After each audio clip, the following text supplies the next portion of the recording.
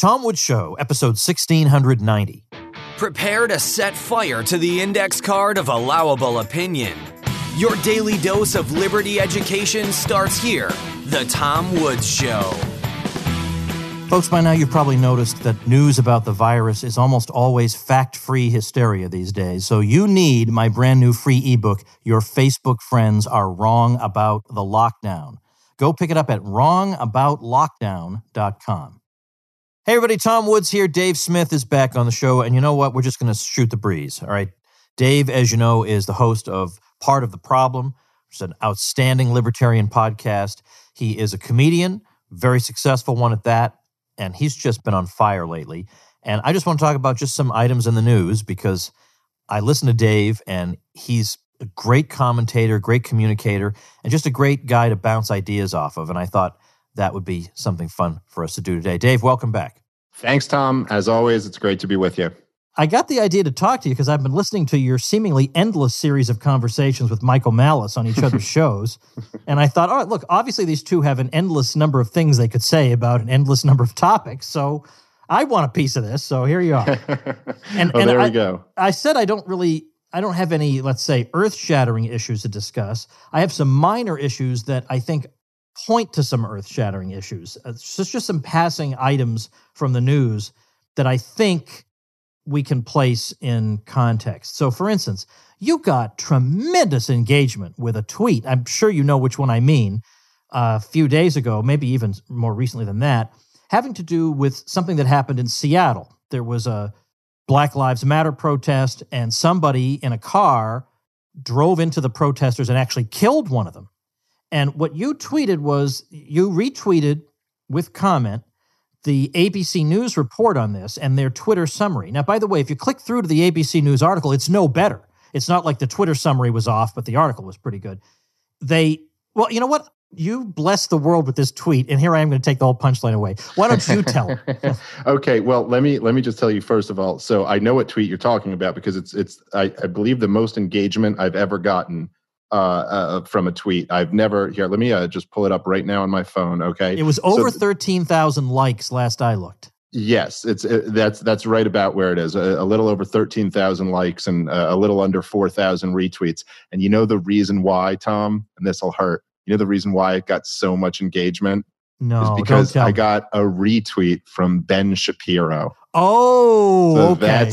That's what we owe it all to. And you know what I was thinking was, there's somebody, someone made like a YouTube video of just me and you on my podcast from a few years ago talking doing about a takedown of Ben Shapiro. Yeah. I was just like, oh man, if he does happen to, Google our names together, that is going to be one of the first things that come up, which would actually, be pretty cool if he saw that. But yeah, also, it was a great tweet. It was so well written. It was beautiful. Well, this is it. Well, thank you. I appreciate that. And Greg Gutfeld, who I like very much, who has a show on Fox News, he also retweeted it. So yeah, so that's the key, is to get a couple famous people tweeting it. But so ABC News tweeted, and the article, as you indicated, was just as bad. But they tweet, a young protester has died from injuries she suffered when a luxury car plowed into her and another woman during a Black Lives Matter protest Saturday on a Seattle freeway. So my response to it is I quote tweeted and said, race is only relevant when it will heighten racial tensions. So ABC doesn't mention that the driver was black. They do, however, give you the critical detail that it was a luxury car. So beautiful. I could also have added in there, a few other elements. So they did mention that it was women. They now everybody knows, and I think this is the reason why people, kind of latched onto the tweet or appreciated it, because everybody knows that had this been a white guy driving the car and had killed a black woman, of course that would have been in the headline. That would have been the story, just like we see all the time. White man kills unarmed black guy. They always put the race in the story when it can suit their narrative. But instead, since it's a black guy who killed a white woman, this just messes with the narrative. It's like a black guy killed a white woman who's protesting for black lives. It doesn't really fit cleanly into any narrative.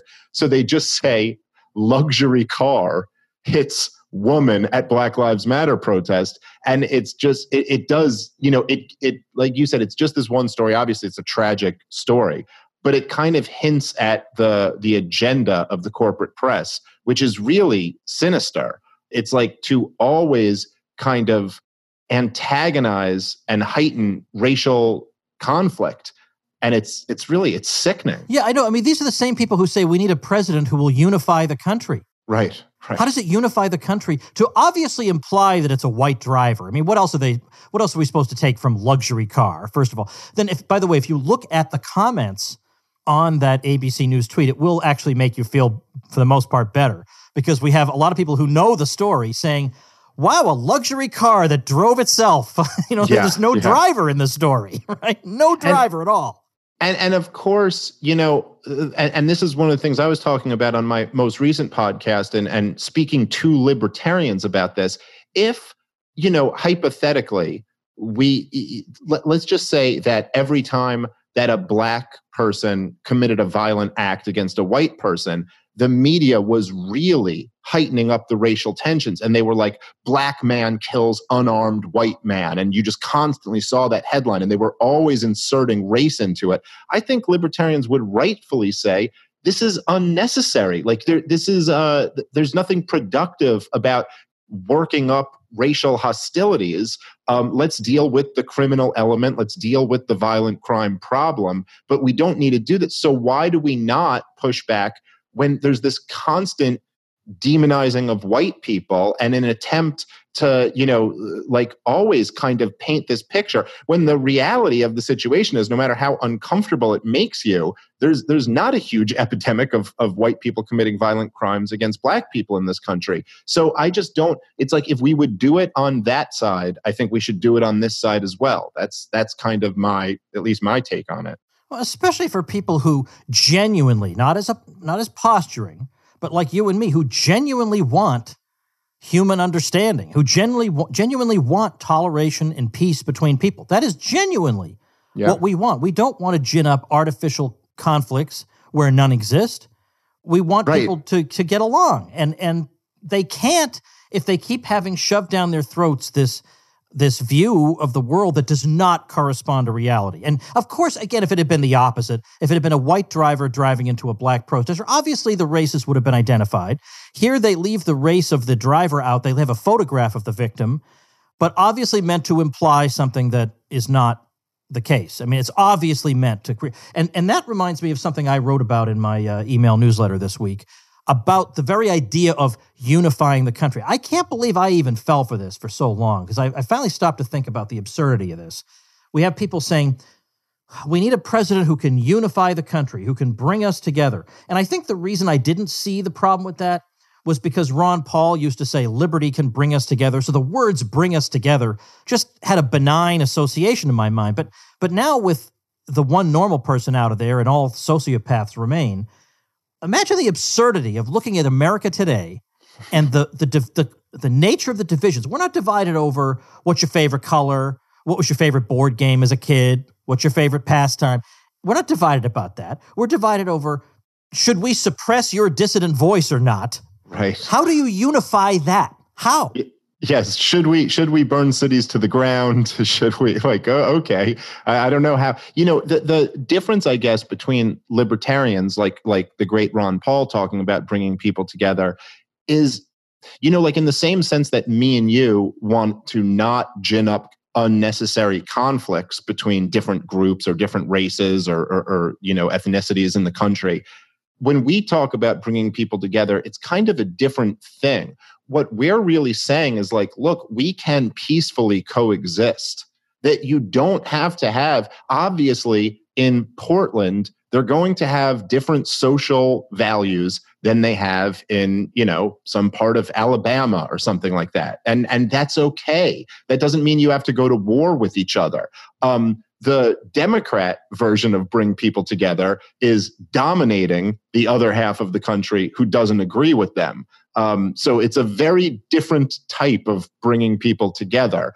I still kind of, admire so much about the Ron Paul days, but it does seem like, unfortunately, that to some degree was a flash in the pan, and it's heartbreaking. But the truth is that most people are not operating from the same type of mind state that libertarians like you and I are. And the wars are the longest in American history. They're still, raging on. The Fed is going nuts. Government spending's through the roof. All these problems, and that's not what's getting people out into the street. And the racial stuff is. And unfortunately, it's something that we have to grapple with. That we really care about being intellectually consistent and logically sound, and most people don't. They just don't care about it. Anyone who's listening to this show who's ever gotten into an argument with a leftist or something, they know this. You're like, aha, I've got you. You're logically inconsistent. And here, I can demonstrate why you're logically inconsistent. And they don't care.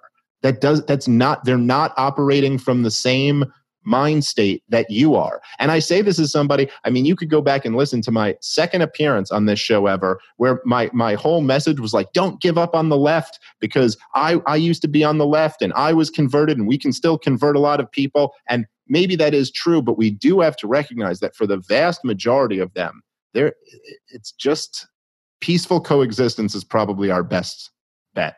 Yeah. And, at this point, I just take so much for granted. I just expect certain things to happen, that when they happen, they barely even register with me. Like in terms of, for example, media agenda, it's so ridiculously obvious. You could just pick literally any news site on any day, look at the headlines, just the headlines, and see the way they want us to look at the world. So I just went to Yahoo News, and the top story is new Trump book chronicles his dysfunctional family. Could you imagine them saying new Obama book chronicles his dysfunctional family, or new Jimmy Carter book chronicles? Yeah. It's just ridiculous. And then the other day, and all of a sudden, and I'm sorry to interrupt you, but all of a sudden, the idea of people on the left having these strong family values about like exactly, what a dysfunctional family is. This guy's been divorced. My God, how horrible! The scandal of it all. For all the things you can throw at Trump, and there is, I did a whole episode criticizing the Trump, the state of Trumpianism in America today, and I'm not a fan, but I have to say, it's actually kind of impressive that he's got like kids from different marriages and multiple divorces, yet he has all his kids around him and they all seem to just, speak so highly of him. That part of his life kind of impresses me a little bit. Well, yeah, I hear that. The item that I had in mind, though, I just noticed in my notes, the specific news item was, again, I don't know which app I had open on my phone, some kind of news app. And the top item, I forget which person Tucker Carlson was interviewing, but according to the headline, he questioned her patriotism. I'm sure he didn't, but whatever. I don't remember. No, I think he did. Oh, did he really? Okay, maybe. No, I don't think he was interviewing her. I think he was just talking about her. Oh, was it? Oh, is that what it was? Okay. And so the headline was, such and such person shoots back at Tucker Carlson. Now, if let's say Rachel Maddow had attacked Rand Paul on the grounds that he's this or that, do you think Rand Paul hitting back would necessarily be the top headline? Would that be the top headline? We'd get to see Rand's side of the story. You know what I mean? And well, what the story was about was her, this woman was, she was asked whether we should take down statues. She was saying we should take down Confederate statues. And then she was asked whether we should take down statues of George Washington and Thomas Jefferson. And she was like, well, that's a national dialogue that we need to have, but maybe that is what we need to do. And Tucker Carlson was kind of like, okay, at what point do you start questioning people's patriotism? Now, Tucker Carlson's more of a traditional Republican conservative than I am. So I don't know. It's like, I just don't find like questioning someone's patriotism as being such a like slanderous accusation.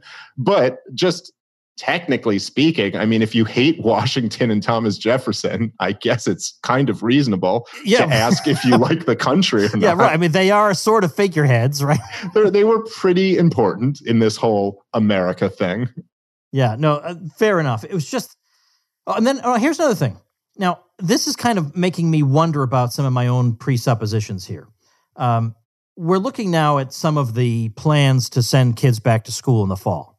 Mm-hmm. And it varies widely across the country what the different plans are. Now, I just saw a headline. I haven't looked at the details. I just saw a headline saying, now, of course, you know the headline is how they're going to phrase it, is that DeSantis in my state of Florida is giving the authorization to reopen schools fully despite rising coronavirus cases. Of course, that has to be in there. Right? Of course, obviously that has to be in there. But it seems to me, given the polling data about, and you don't know how, when push comes to shove, parents at the last minute may decide, I'll send them to school anyway. But you are at least anecdotally hearing stories about parents saying, to heck with this stupid thing, I'll homeschool before I'll do this to my kid. If these crazy requirements, and who knows how many of these kids are going to be sitting behind plexiglass and whatever, make more people want to homeschool, you would think that this would make them stop doing it, because the government schooling is a key program for them. This is it. This is the whole bag of goodies for them, where they have to get the young kids into those seats.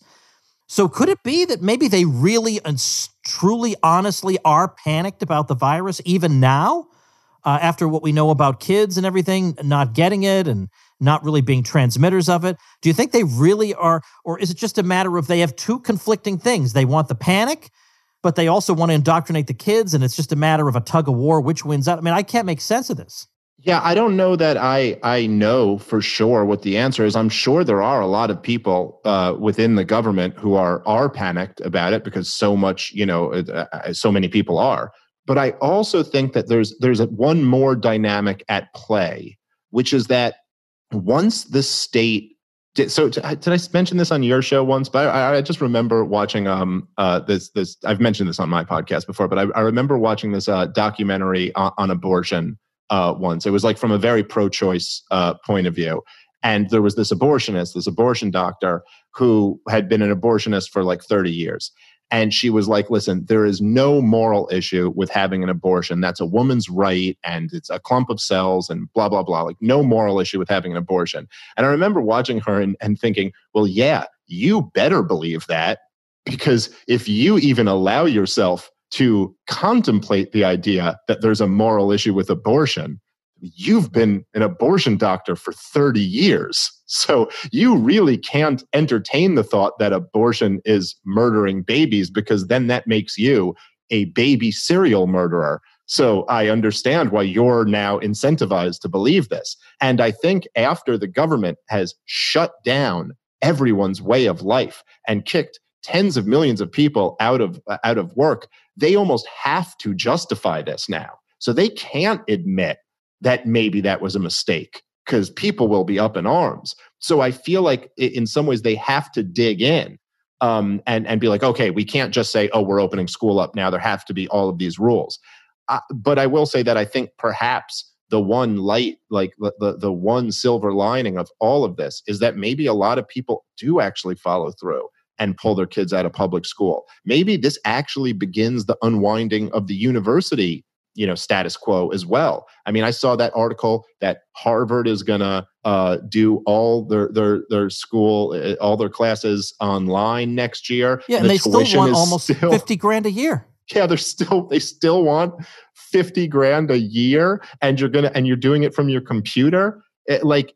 Maybe this really will be the positive unintended consequence of all of this. Let's pray. Yeah, I hope so. But I mean, I was looking at a thread about that article on Twitter, and you have all these education bureaucrats saying, well, it's still expensive to employ the professors, and as if anybody cares about your costs. I don't care about your costs. I care about the price to me. Yeah. Don't complain to me that, it's very expensive to run a university. That's not my problem. Like if I go to the store and I say, well, I think I'd rather have this orange juice than that one because it's $1 cheaper per gallon. If some guy comes out from behind the case and says, "No, well, listen to me, man.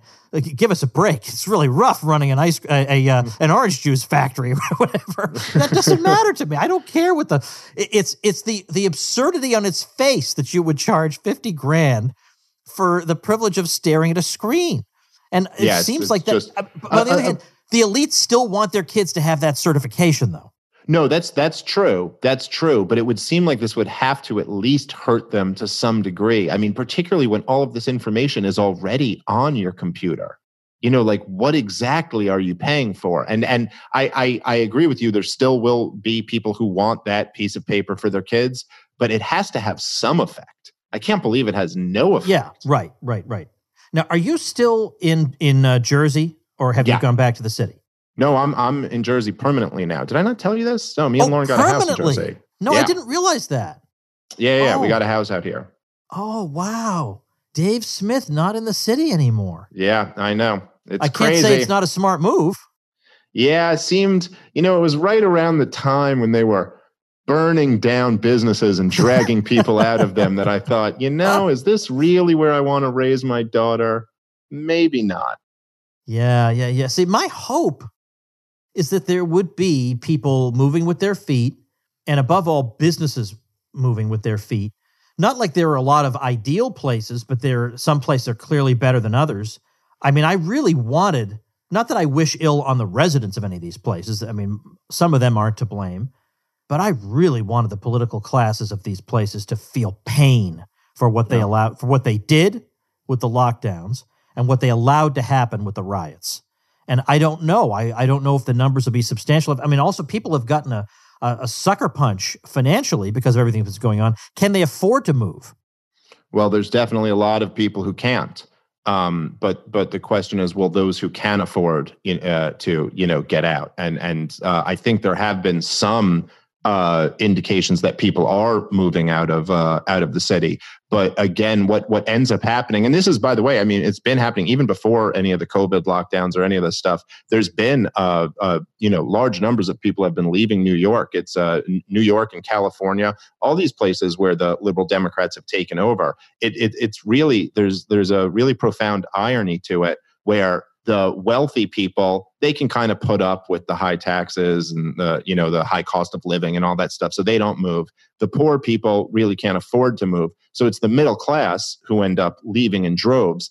And then you create this kind of tremendous inequality, or not create it, but you have a city with tremendous inequality, which is supposedly the biggest evil, according to these liberal Democrats. And but this is what their policies create. And now it's like on steroids.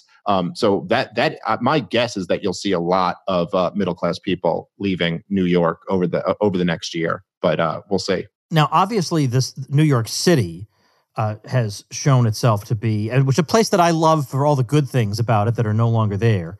To be an unsafe place and having a lot of problems. New Jersey is still has problems, obviously of its own. Can you describe, because I've visited since the lockdowns and then the somewhat slight lifting of the lockdowns. I've visited Georgia and Texas and Alabama and one other place I've been, New Hampshire, Massachusetts. Yeah, I guess I've been around.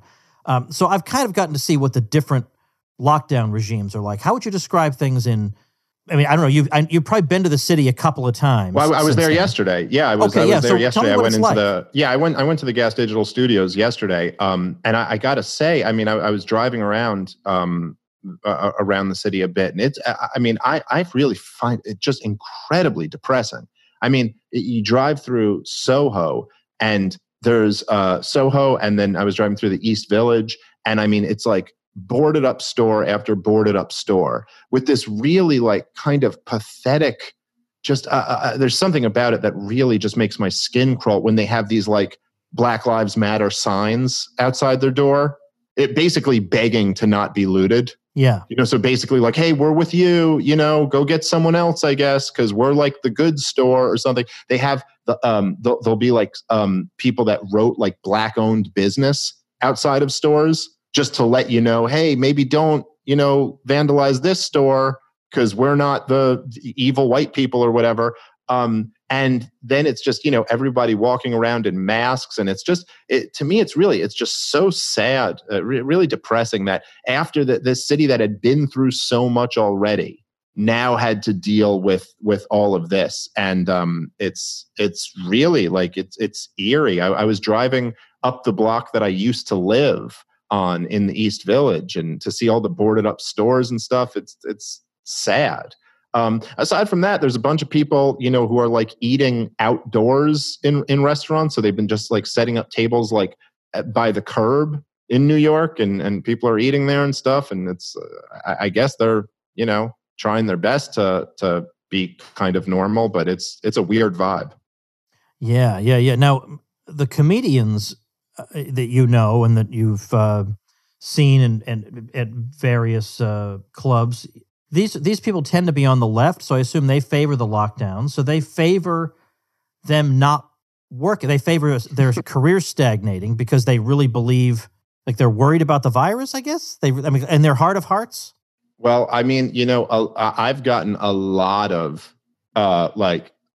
text messages and phone calls from comedians who will tell me that they're like, oh man, I'm like following your Twitter feed every day, and like, oh, it's so awesome that you're saying this. But a lot of them are really intimidated too. Like whether it was the stuff about the lockdowns or the stuff about the Black Lives Matter stuff. So there's a lot of them who are kind of closeted nonconformists to the left, but none of them seem to really want to say anything about it. Like they're all just kind of telling me they agree. I shouldn't say all, but a bunch.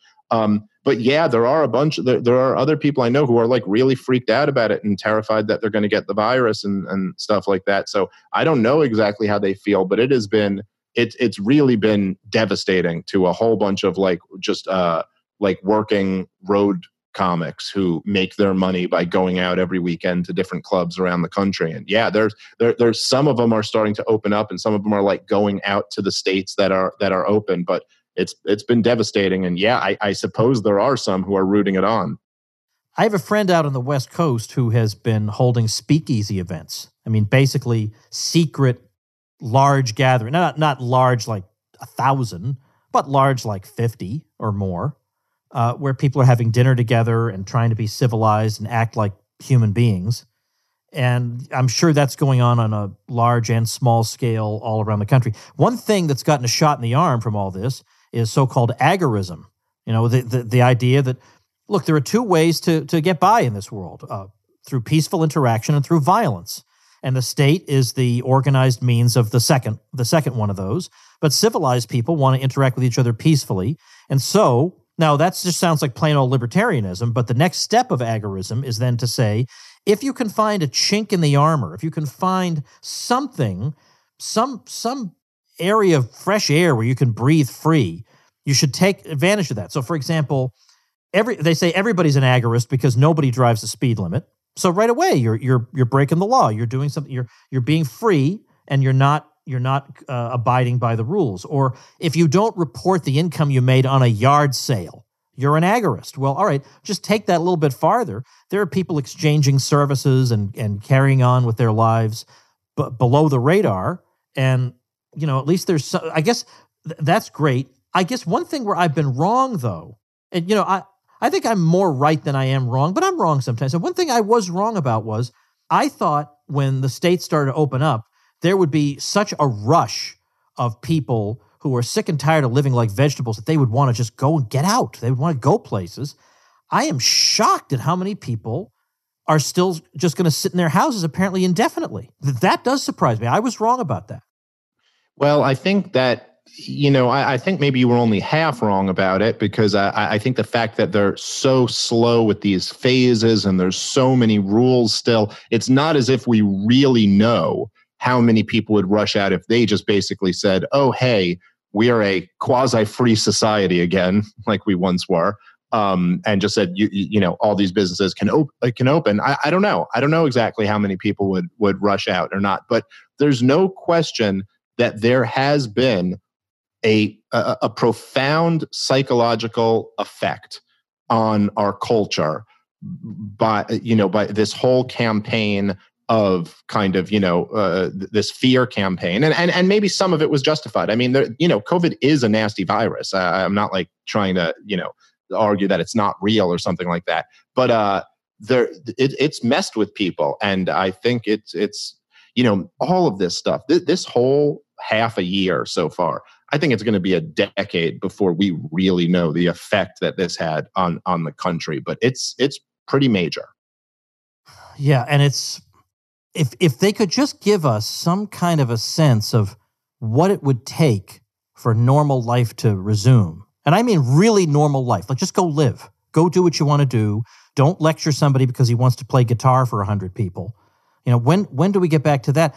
They've been very quietly moving toward even as the virus is obviously dying out, they've been very quietly moving toward the extremist position from a few months ago, where I couldn't believe people were saying, well, we're just going to have to wait for a vaccine.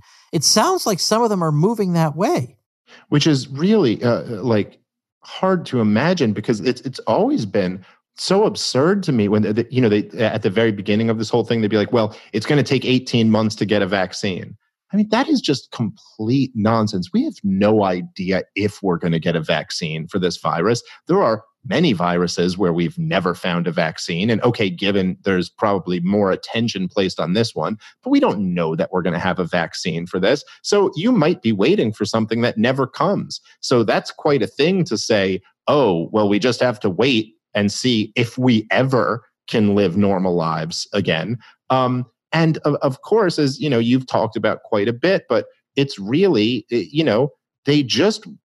they're going to play this thing up in the most dishonest ways. I mean, so when they're testing through the roof, they tell you that cases are surging. Well, no, they're not. The cases aren't surging. We're finding out more about how many people have this virus.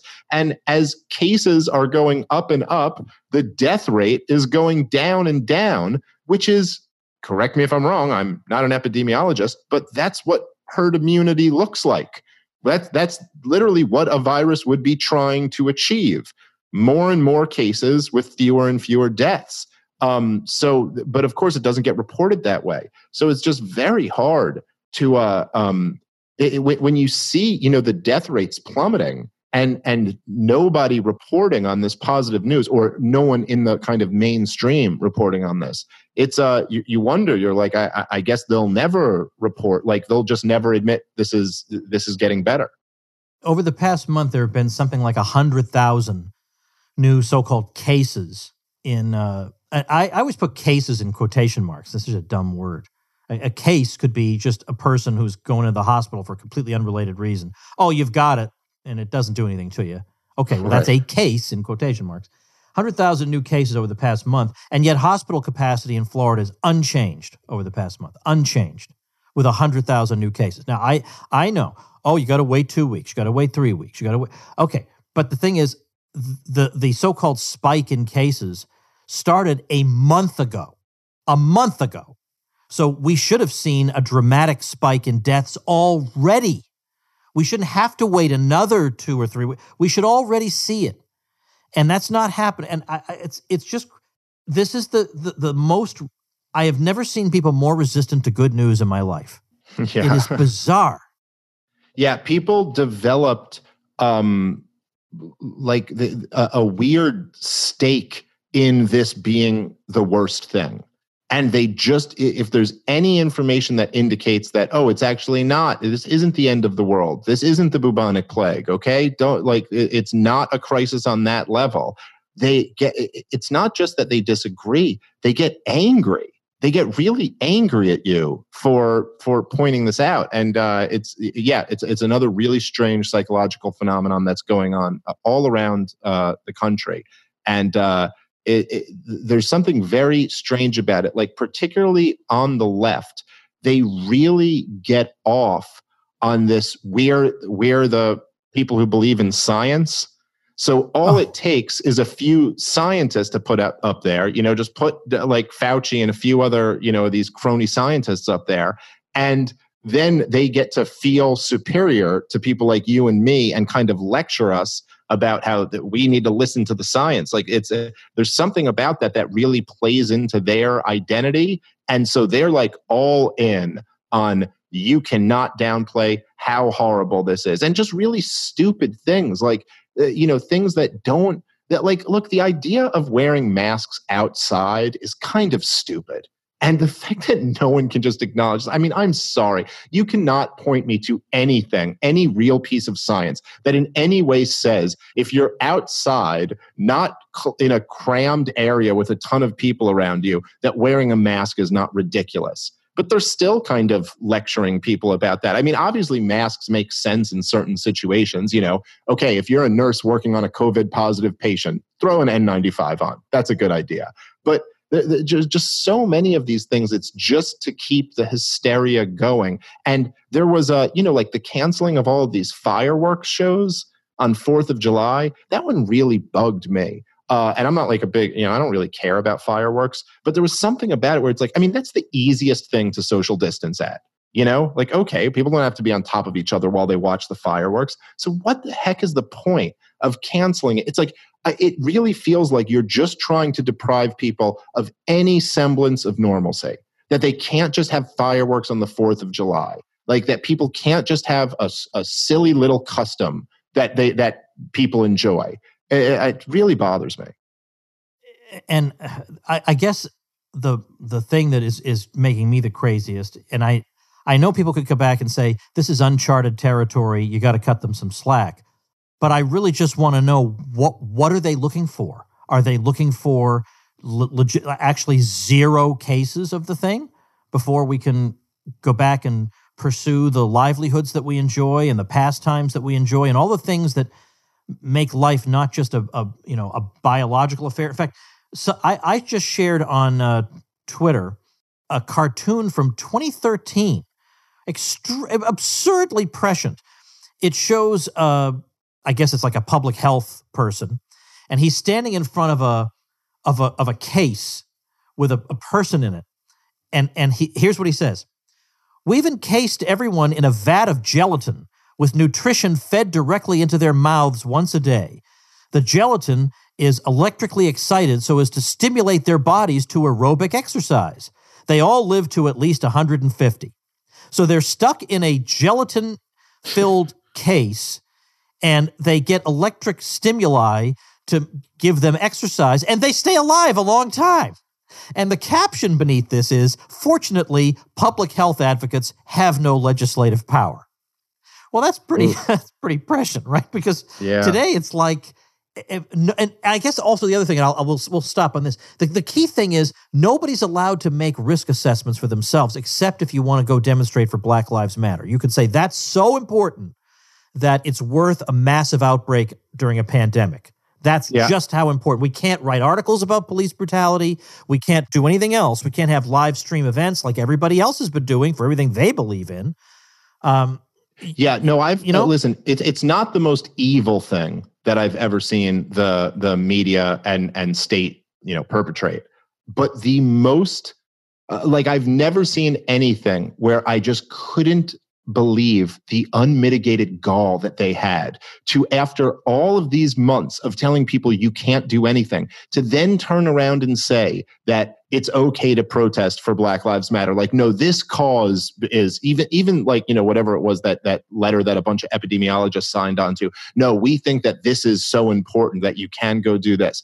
But to top that, then they turn around and still want to use it as a hammer for like a Trump rally. So, you're still going to go get people sick if you want to go see Donald Trump speak. But if you want to protest racism, then that's okay. So I think the way to do it is bring a Black Lives Matter sign to the Trump protest, and you're protected against the virus. This is what I told Mark Skousen. I was like, we could have gotten Freedom Fest going. We just have to, be protesting racism, and we would all be out in Vegas right now. Exactly. Well, not to mention, okay, you can go out and protest on behalf of Black Lives Matter. However, if your mother dies, there can't be more than 10 people at her funeral. No exceptions. There can't be more than 10 people mourning your mother, but people can go protest for a political cause. Who are you? I mean, to make these type of decisions for people. The fact that people for so long couldn't go to church. I mean, that's who is anyone to decide that that's just not that important? That's actually really, really important to, hundreds of millions of people, like really, really important. And, I I've heard tons of just like anecdotal stories of people. I mean, I heard this one guy, someone who follows me on Twitter told this story about how his wife was pregnant. And at one point she got very ill and they thought they were going to lose the baby, and they wouldn't let him he had to wait in the car in the parking lot.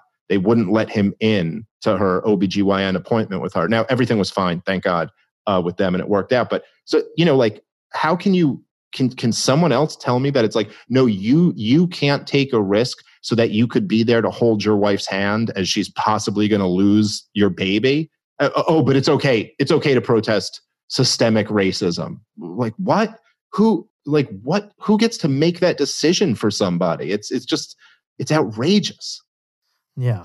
But unfortunately, when you train people year after year in the ideological conformity factories of the public schools, they leave with this benign view of the state as just being innocent public servants who deserve the benefit of the doubt. And so I'm surprised we've gotten away this far with this much freedom, given that that's the point of view everybody has. Tell people very briefly about Part of the Problem, because it's really one of the only podcasts I listen to. Oh, well, that means a lot to me. Yeah, it's Part of the Problem. That's my podcast. You can get it at gasdigitalnetwork.com. It's on YouTube, and it's everywhere that podcasts are available. And it's I just vent and let out all of my thoughts and opinions about all of the craziness of the world today from a ANCAP Rothbardian Woodsian point of view. So yeah, go check that out. All right, so that's Part of the Problem. We'll link to Dave's podcast, tomwoods.com/1690, 1690. Of course, should we say something about Gas Digital Network? Because I want to get people right over there. Oh, yeah, gasdigitalnetwork.com. It's a podcast network that Louis J. Gomez and Ralph Sutton run. There's a bunch of really great comedy shows on the podcast, a bunch of different shows on there. Go check it out. Really great people who run the network. It's and a bunch of really great shows. So I recommend all of them. And it's always great to be on your show, Tom. Thanks, Dave. So you can find Part of the Problem on the Gas Digital Network. So go check that out. You should get Dave's comedy special, because we probably have to wait a little while for his next one because the world has ended. But if we get a second, as soon as possible, I will get the next hour out to you, good people. All right, I'll link to that also in the show notes page. But assuming we get a second chance at the world, that'll be one of the things I look forward to. Thanks a lot, Dave. All right, thank you, Tom. All right, everybody. It looks like they want to keep us locked up forever in this COVID-19 thing because of surges and whatever else. This was not what they said at the beginning, but now they just can't stop themselves. So you still do need the old man's ebook. Your Facebook friends are wrong about the lockdown. Go get that at wrongaboutlockdown.com. In the U.S., you can also get it by texting the word lockdown to the number 33444. See you tomorrow. Become a smarter libertarian in just 30 minutes a day. Visit tomwoods.com to subscribe to the show for free, and we'll see you next time. Like the sound of The Tom Woods Show? My audio production is provided by Podsworth Media. Check them out at podsworth.com.